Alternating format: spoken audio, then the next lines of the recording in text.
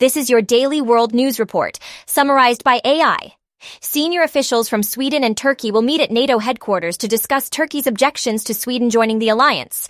Hong Kong police have arrested 4 people on suspicion of aiding activists abroad. Over 50 apartments in Ukraine were destroyed in a Russian attack on civilian infrastructure. A U.S. embassy car in Russia was attacked on 4th of July. A Princeton graduate student was abducted in Iraq by an Iran-linked militia. Dramatic video was released of Russian fighter jets harassing U.S. drones over Syria. Palestinians in refugee camps are rising up against the Israeli occupation and Western-backed Palestinian leadership. Ukraine's counteroffensive has been slowed down by entrenched Russian defenses. Australia's Home Affairs Minister called Donald Trump Jr. a sore loser after tour delay. Joe Biden's emphatic statement that the U.S. backs Sweden's bid to join NATO emphasizes his role in the war in Ukraine, and alleged photos and video from Yevgeny Prigozhin's home show stocks of weapons, cash, and a wardrobe full of wigs. Subscribe to News AI for daily news summaries.